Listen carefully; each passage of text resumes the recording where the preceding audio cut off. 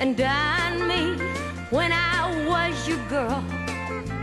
Promised if I'd be your wife, you'd show me the world. But all I've seen of this old world is a bed and a doctor bill. I'm tearing down your brooder house, 'cause now I've got the pill.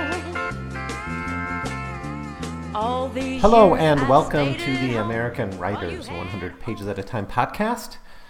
In this episode, I will be finishing up my look at Mary McCarthy's Cannibals and Missionaries, published in 1979. This will also be my conclusion to Mary McCarthy. We have gone through all of her fiction except for a few short stories, which I just sort of skipped over. So that will be the end of this series. This will be the end of this series on Mary McCarthy. But I will be continuing with my broader series, 20th Century Girls, with a short series on Jane Bowles that I'll begin in the next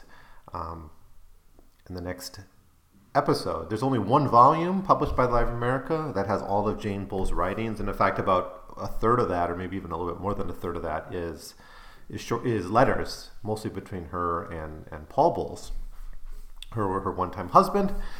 I don't know if I'll read those letters. It might be a very, very short series. It might just be 4 episodes or something where I just look at her fiction because I'm not sure if the letters are worth digging into.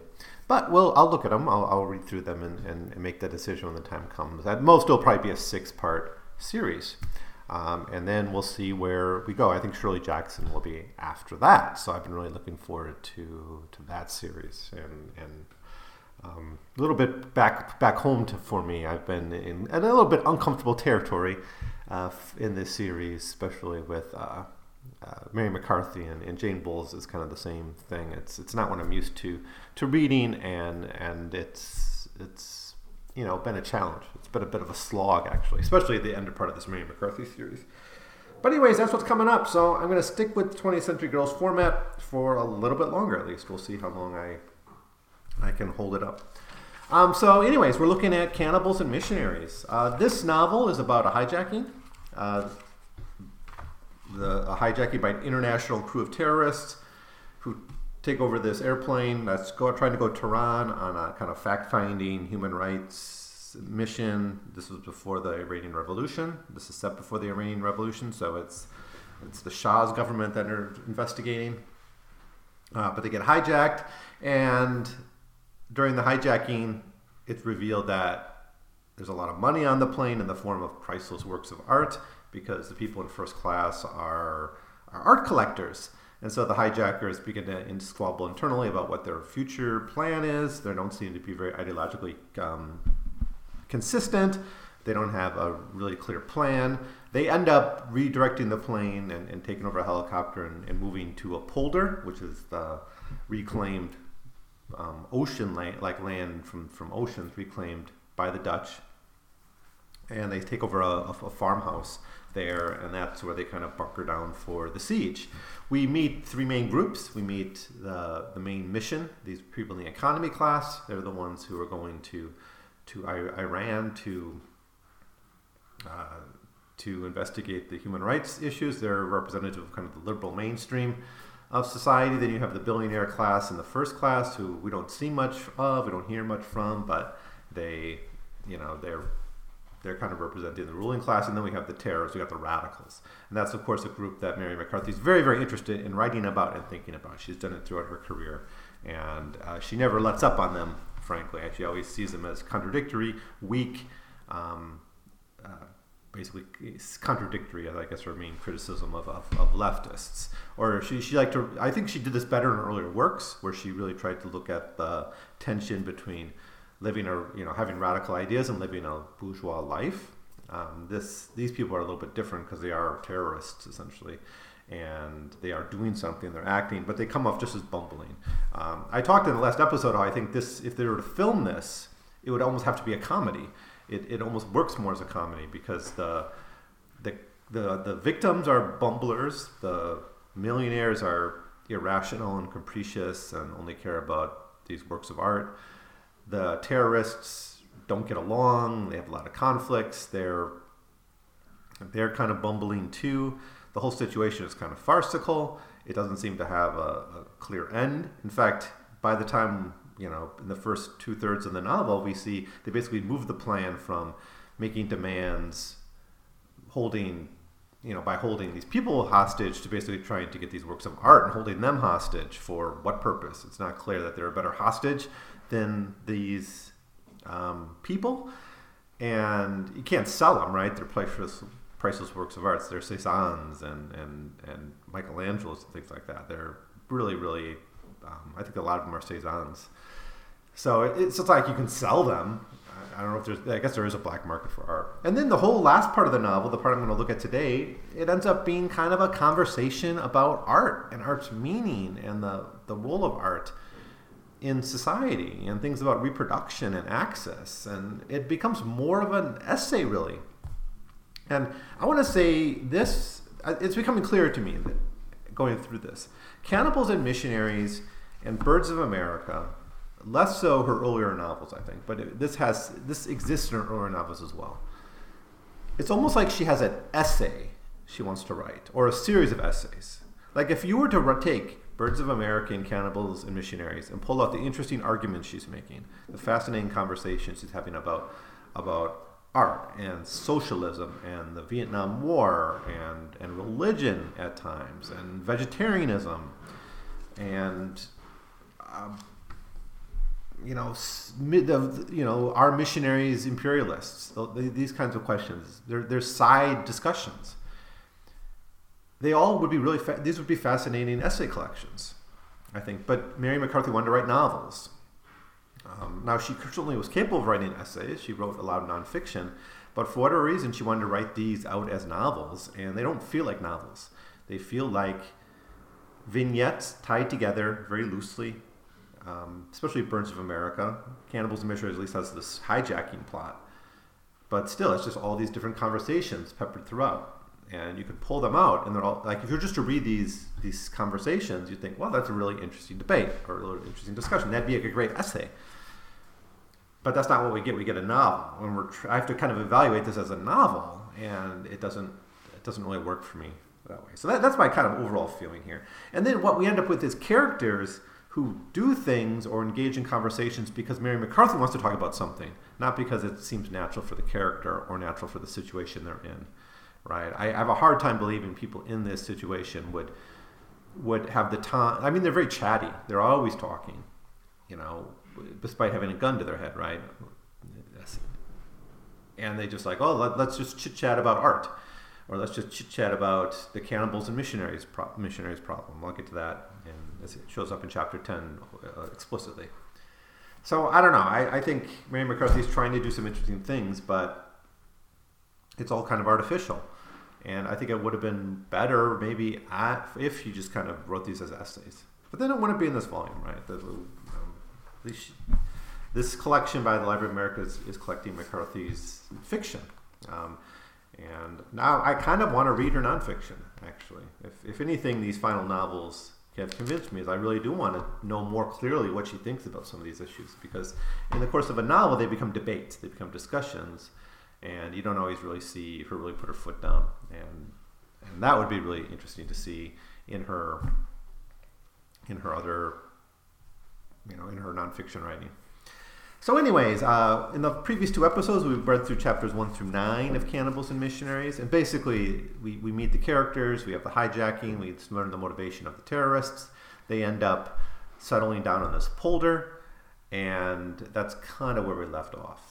And as we're going to see, Mary McCarthy doesn't really have a way to finish this novel. I don't think she knows how to resolve the siege, doesn't know how to resolve the hijacking the main plot line, because I don't think that was ever her goal, was to do that, and I don't think she's really expertise in doing that. So she just blows everything up when she gets. It seems like she ran out of things to say, and she blew up the situation because she didn't know how to get out of it. And like I said last time, it's very much it's kind of a Stephen King sort of ending. I think Stephen King's endings are great. I think the criticism that he doesn't have good endings is totally wrong. It's just his endings tend to be, you blow up everything, because he's really good at building characters, and but his plots tend to end with destruction, right? And a lot of his adaptations don't really A lot of adaptations of his works don't really get that, I think. They don't.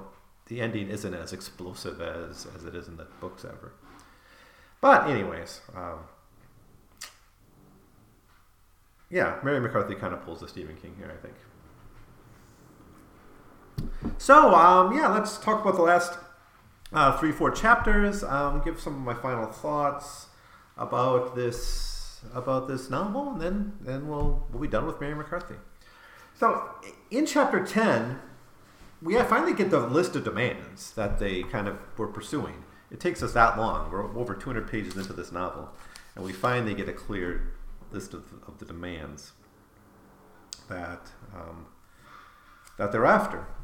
So first, an astronomical ransom, $1.25 million, have to be distributed among the workers and peasants of Suriname for the return of the helicopter and its crew.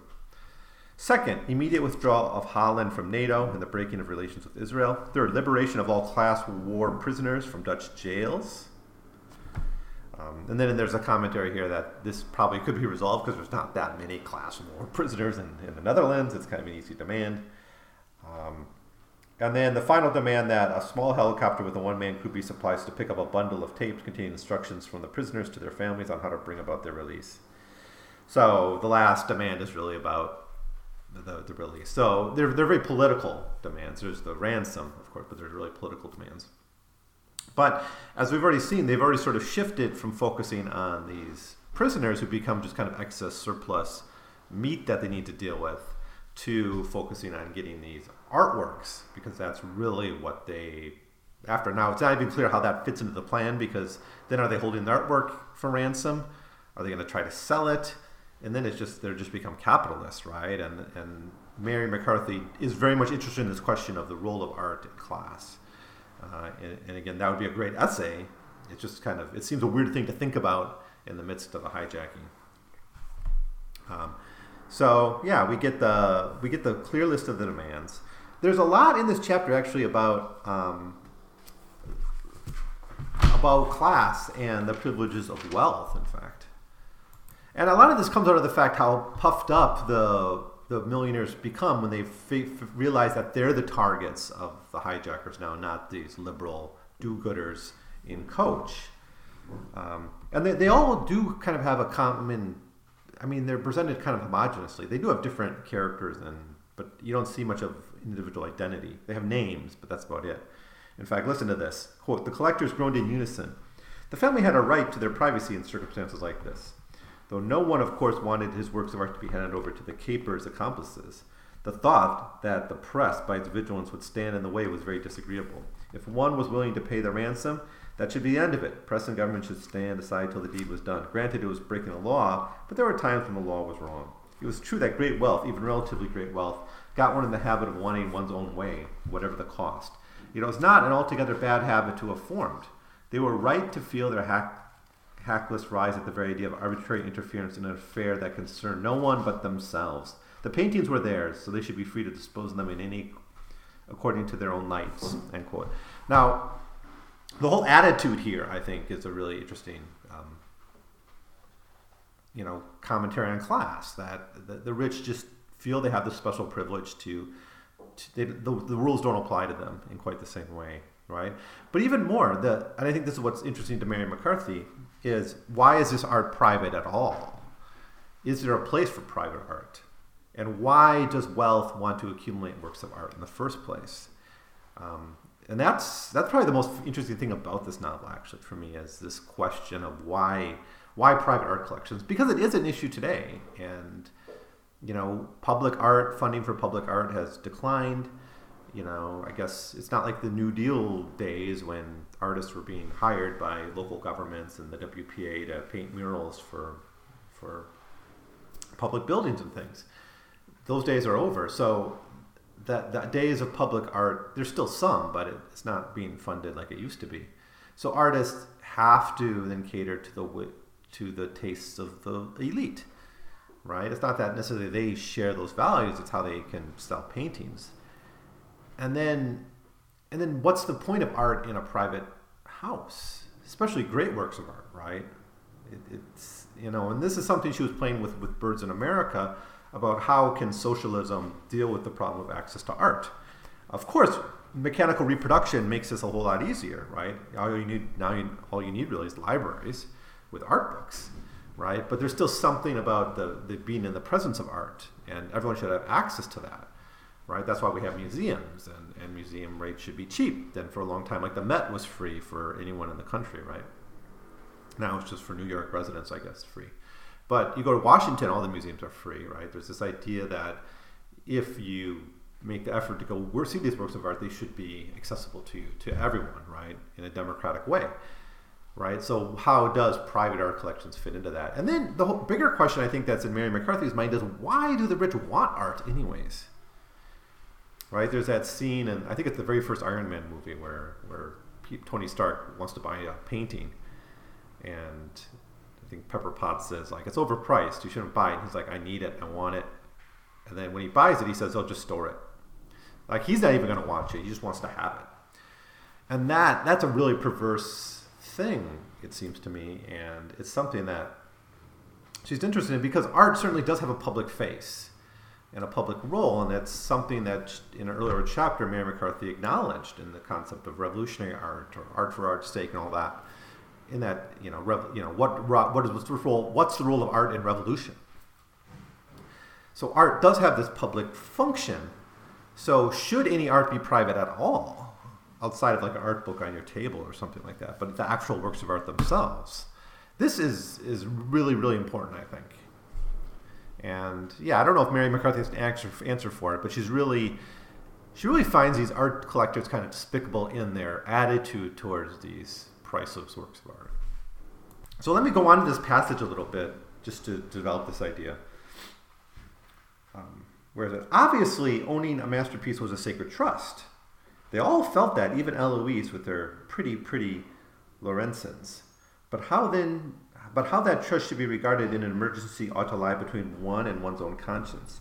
If the rich were strong Republicans, this was not because they grudged a fair wage and decent medical care and playgrounds and the rest to the poor, nor even because they believed blindly in capitalism as the best system yet invented for creating wealth and spreading it to the workmen and the small investors, but because they were accustomed to freedom and jealous of having it taken away from them by the government and the prying press.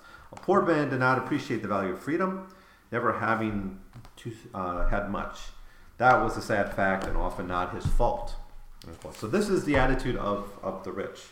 So what it comes down to essentially is Andrew Carnegie's Gospel of Wealth idea. If you've ever read Andrew Carnegie's Gospel of Wealth, the basic idea is like, yeah, inequality seems perverse and needs to have some justification. It can't be justified just on greed. I agree, right? Inequality needs to have a socially useful function. But what Carnegie says is basically the rich are the only ones capable of being the caretakers of wealth, right?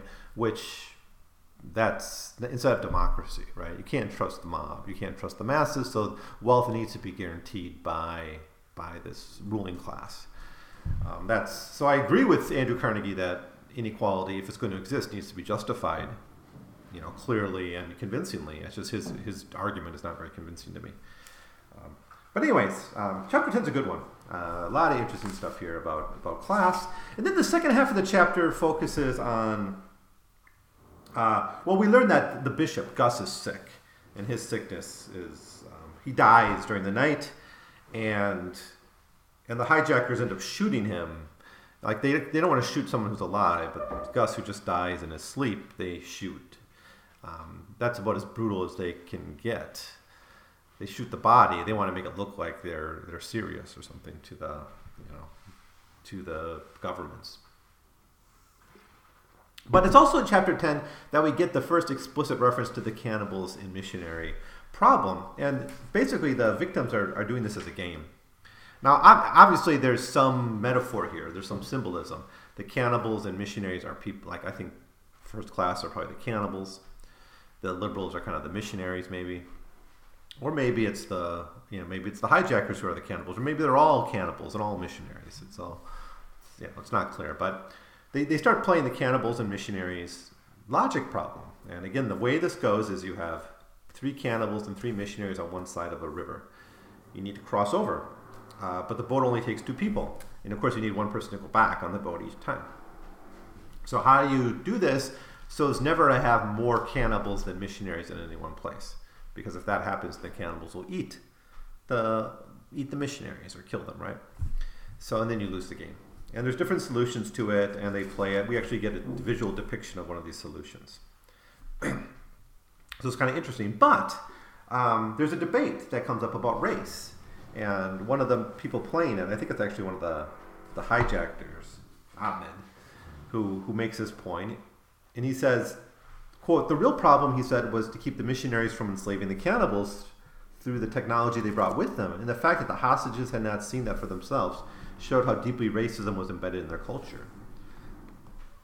And yeah, that's the problem with the missionaries and cannibals. Problem is, the missionaries were agents of imperialism, agents of empire. The cannibals weren't the threat. The threat was the missionaries, who basically were projections of empire. And yeah, I'm sure that she isn't the first person to think in these terms. It's a classic anti-imperialist argument. You just, by making people in the colonized world seem to be barbarism, to be barbaric, to be cannibals, to be violent, to be uncivilized, then you justify whatever you need to do to control them.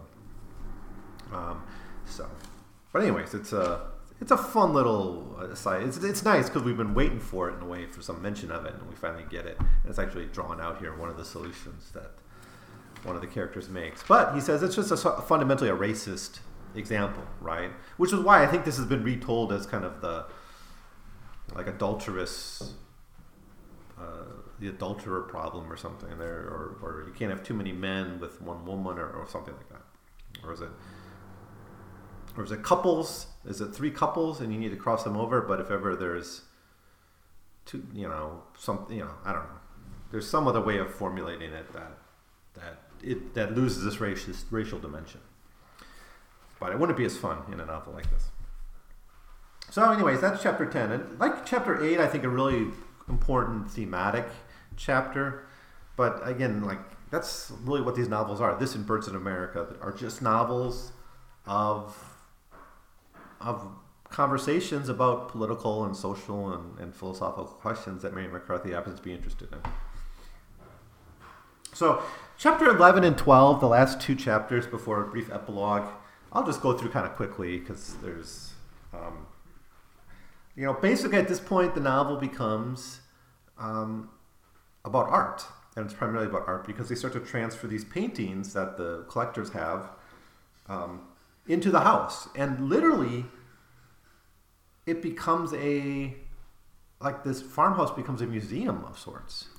And much of the last 2 chapters of the novel we see that the hijackers and the victims, the hijacking victims, walking around looking at these artworks and experiencing them kind of openly. And what has essentially happened is this artwork has been liberated and put on display, and it went from being a private collection to something that's public.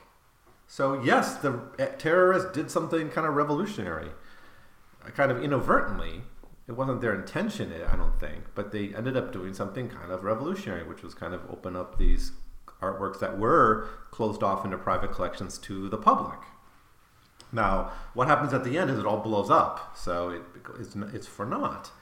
So I think it's kind of a mistake what Mary McCarthy does at the last pages of the novel, which is blow this whole thing up, because you do have a revolutionary act here. I mean, you have liberated these paintings and turned a farmhouse into a museum of sorts. Very, very kind of interesting idea here. But so we get the survey of all the different works. I don't want to go into it as such because there's a lot of them, and Mary McCarthy's obviously interested in these works. And especially by chapter 12, the novel really shifts to this different commentary on art. Now, the terrorist plot is still there. It just sort of takes a back seat to this discussion of art. And it just becomes kind of a lame siege, which is always sort of been. I mean, that's never really been that interesting. This is never a thriller. It's never a novel that really piques you in that way. Piques your interest in that way. It's just an excuse for her to talk about art, it seems. There probably could have been better ways for her to do it. In fact, you get the sense here that Mary McCarthy literally writes herself into a corner and sort of complains about it towards the end of the novel. Quote, "There was no solution," Hank thought, and before long, Jerome, he's the leader of the terrorist group, would see that. The women already knew it. Surrender with promise of safe conduct might be acceptable to the authorities, but not any longer to the comrades, he judged from what he had heard. Some, at least, among them were on a suicide course. In his clever planning, admirable a touch of the German television team, and a Boer had told him. Joran had overlooked the time factor. For all concerned, this had gone on too long. Nevertheless, he pondered, if there was no viable solution, there could be an immediate alternative that would take the edge off their hunger for executions. A substitute could be offered, as in the old story. Instead of a hostage, why not a painting? Unquote. And so he thinks maybe the paintings can be the hostage in a way, which is kind of makes sense. And again, this would be something that would liberate the artwork, perhaps. Now, I don't know what the legality of it would be, but it's, again, an interesting idea. But I get the sense here that Mary McCarthy feels she's sort of written herself into a situation where she really doesn't know the way out. So basically, two or three pages later, one of the terrorists just blows up the house. And that's it. Most of the people die, and most of the artwork's all destroyed. And the people are, it actually matters less to Mary McCarthy that the people die than that the artworks are destroyed. Because we're given a little epilogue called Envoy, E-N-V-O-I. It's about 10, 15 pages or so. And we can see some of the survivors. Eileen survives, Frank, the Reverend, survives, Sophie Wheel, the journalist, survives, but she loses one of her arms. A few of the terrorists survive. Mostly, they die, right? Most of the people die. Like the senator dies, and others. But most of the artwork's all destroyed too, and that's the real loss, it seems. And we actually, much of this final chapter is Eileen's notes on art, which she apparently took at some point during this siege. And so we have excerpts of her journal, like her journal, where she talks about art. And this really seems like Mary McCarthy really wanted to write an essay about the role of public art and the role of and wealth in art and this relationship, and it's here. And maybe this is things she never quite was able to say explicitly in the novel, but now she can. So I'll just read a bit of this because we come back to this question about private art ownership, I guess. Quote, "Isn't that part of the reason that experts, dealers, curators fall into the same bag as collectors? Like them, snobs, reactionaries, materialists. Even poor Warren has an itch for spendy names, pathetic triviality. His specialization means corrupting contact with trustees, donors, etc., as on his journey. Lives high with his Croesuses, gets over-familiar with butlers, limousines, first-class travel, which surely had been presented to Shah and Madam Shah. At home, a church mouse, and must feel contempt for ignorance and most trustees' donors. He faded to a company to view treasures." End quote. So the point here is that these dealers and experts, curators, kind of end up just like these wealthy people because they have to schmooze with these rich people, and they kind of are in that circle. So they're corrupted a bit. And then she goes on, "Yet perennial association of art and wealth, not wholly explanation of seeming evil effects on art on moral fiber of its devotees. Visual art excites cupidity, desire to possess, also touch, finger. My mother, a trial on chateau tours, exclusively enjoys everyone's dream. Strange it should be so. Concerts and stage plays versus different, communal. Who would want to be sole audience for sympathy on stage play? If no one else in the hall would be sorry for actors and musicians." End quote. So this is notes, so they're not complete sentences, and there's abbreviations, so it's a bit hard to read. But what she's saying is this is an art form that seems to lead people to possessiveness and to want to control it because it's something you get your hands on. An opera, on the other hand, no one wants to have a private showing of an opera in their house. Movie, maybe. Movie makes sense, but not an opera or a stage play. It's just weird and kind of creepy, and it doesn't work. And it's not something you can hold on to. It's not something you can possess. So I think she's trying to say it comes down to possessiveness. in a way. So a little bit later in these same notes. Are you saying art is good for nothing? In fact, bad, like radium, for people regularly exposed to it? Versus bright and clever? But you know better. True. If you judge art by human types attracted by its aura, you're bound to condemn it. But forget collectors and other parasitic growths on the noble tree. What about works of art, the Parthenon, that has always belonged to the general realm of onlookers, gods, and supposedly and men? Frescoes in churches and statues standing in public squares, cathedrals, skyscrapers.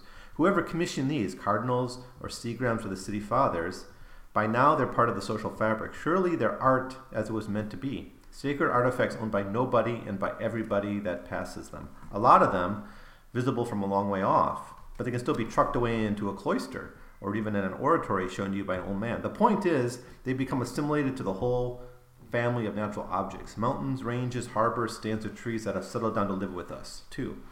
Of course they do. Something for human community, their pillars holding it up, but also living members come to seem often as protectors, especially in old cities, like lanes and pennants on a Roman house. Perhaps represent eternity on account of remarkable endurance. Anyways, they concentrate the mind wonderfully. End quote. So that's the conclusion, in a way, is art eventually does take on this, becomes part of the public fabric, right? But more recent art has this problem of being a physical object that could be possessed and owned. So I think the solution is public art. I think the solution she's trying to get at is art for the masses. Now, she acknowledges there's problems with this, that, you know, there's art in private collections, not everyone could go to museums. She even talks at one point about putting art outside, which you can't do with paintings, but statues maybe, you know, especially bronze statues, which can be, you can make casts of, right? You can recast them and put them on, like all those Rodins, right? If you go to museums, you see all these Rodins everywhere because they made like hundreds of copies of some of these things. So maybe there's a solution there, but it seems she's trying to make a claim for public art, which I think is a really, really valuable claim. And I would like to, I'd like to see her write an essay on this and express it more directly. I mean, it's going to be shocking for someone who thinks they're reading a book about a hijacking and terrorism and international terrorism and the politics of the Middle East and things like that. And then you end up in a conversation about art, which is very similar to the conversation we saw in Birds of America, which he had written 8 years earlier almost. But it is what it is. So anyways, that's Cannibals and Missionaries. That's the last of the novels by Mary McCarthy that I'm going to look at. So overall, I think it's talky, it's meandering, it's a bit contrived, not really a thriller. The tensions are not there. These aren't frightening villains. They're kind of buffoonish terrorists often. Some of them are a little scarier than others, but by and large, they're a pretty banal group. I do think the novel works as a satire at times, and it allows Mary McCarthy to do what she does best, and that is to engage in these kind of philosophical conversations. But I sometimes I think maybe Mary McCarthy would have been a better essayist than a novelist. I think she was best. Her novels were best when she was really looking at her own experiences and talking about what it was like to be a woman of her class, of her political loyalties in her time. Like in The Group, or, of course, The Group, those characters all graduated college the same year Mary McCarthy did. Or The Company She Keeps, which is very autobiographical. Or The Groves of Academe, again, very autobiographical. I really like those works, and I think those are strong novels. Here, everything is just so much contrived that it can be hard to get through. So I don't recommend this one if you're just going to pick up a Mary McCarthy novel. I think there's some better ones to read. But anyways, that does it. That's my thoughts on Mary McCarthy. So I'm not sure how many episodes it was. More than 10, maybe 12, 13, 14. So I've been working on her for a while. I do think she's a really, really important writer, and I'm glad I ran into her. And I'm glad I know about what she wrote. She might be tough for some people, but I think she's just a really interesting, especially when she's dealing with gender politics, dealing with the left, dealing with Even to some of the stuff she has to say about religion is interesting, because I think sometimes it's got a fine line between religion and politics in some of her writing. But I really like her gender stuff. That's what really excited me when I first picked her up. The company she keeps just blew me away in so many ways. It's such a great, great work. The group blew me away too. And yeah, some novels were harder to get through, but a really good writer, and I know she's not as well known as some others, but I think that's a shame, and I think she should be more appreciated. So anyways, next up I'll be starting a short series on Jane Bowles. Now Jane Bowles only wrote one novel, one play, and a handful of short stories. Over half of this volume, which isn't very long, it's 600, 700 pages or so. So it's about a third of the length of Mary McCarthy's total writing. About half of that, or more than half of that, is unpublished sketches and her letters, mostly to Paul Bowles. So I don't know how much of that stuff I'm going to analyze. I'm going to read through it. I read through her novel, Two Serious Ladies, her play, and some of her stories. So I will talk about her published work at least, and then I'll decide whether I want to look at the rest or just jump on into Shirley Jackson, which will be the work following that. Haven't decided yet, but we'll see how they look. So that's it for now. If you have any thoughts at all about Mary McCarthy, any at all, if there's anything I neglected to mention, anything I got wrong in your view, anything I really messed up, please let me know. I would love to hear from you. So send me an email at 100pagescast@gmail.com, or just leave your comment below so the public can get it directly. I'll see you next time. And I'll be beginning my look at Two Serious Ladies by Jane Bowles. I hope you join me for that. Yeah, I'm making up for all those years since I've got the pill.